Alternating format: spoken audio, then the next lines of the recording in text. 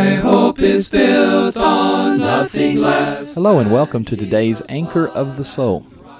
Evolutionists often claim that those who believe the biblical account of creation are extremely gullible, willing to believe the most absurd of notions on blind faith.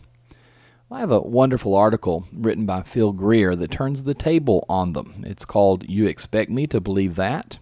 And I quote, "In the beginning, there was nothing, and suddenly, for no reason, nothing exploded and created everything.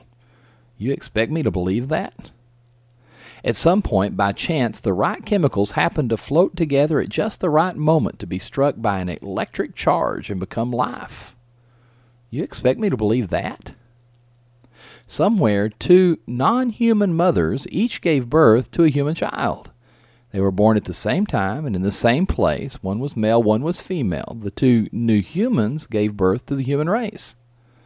You expect me to believe that?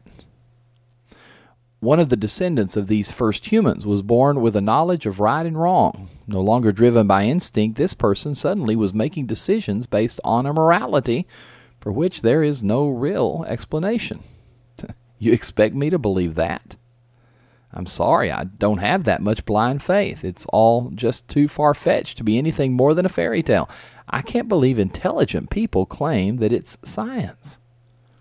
In the beginning, God created the heaven and the earth, Genesis chapter 1, verse 1. I can believe that without stretching my imagination into the realm of the impossible. The universe was created by an all-powerful, all-knowing God. That I can believe.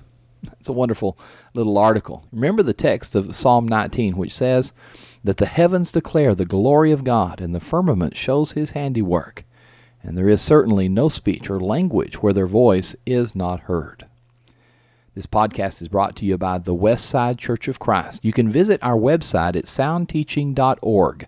That's soundteaching.org. Until next time, this is Stan Cox asking God's blessings upon you this day.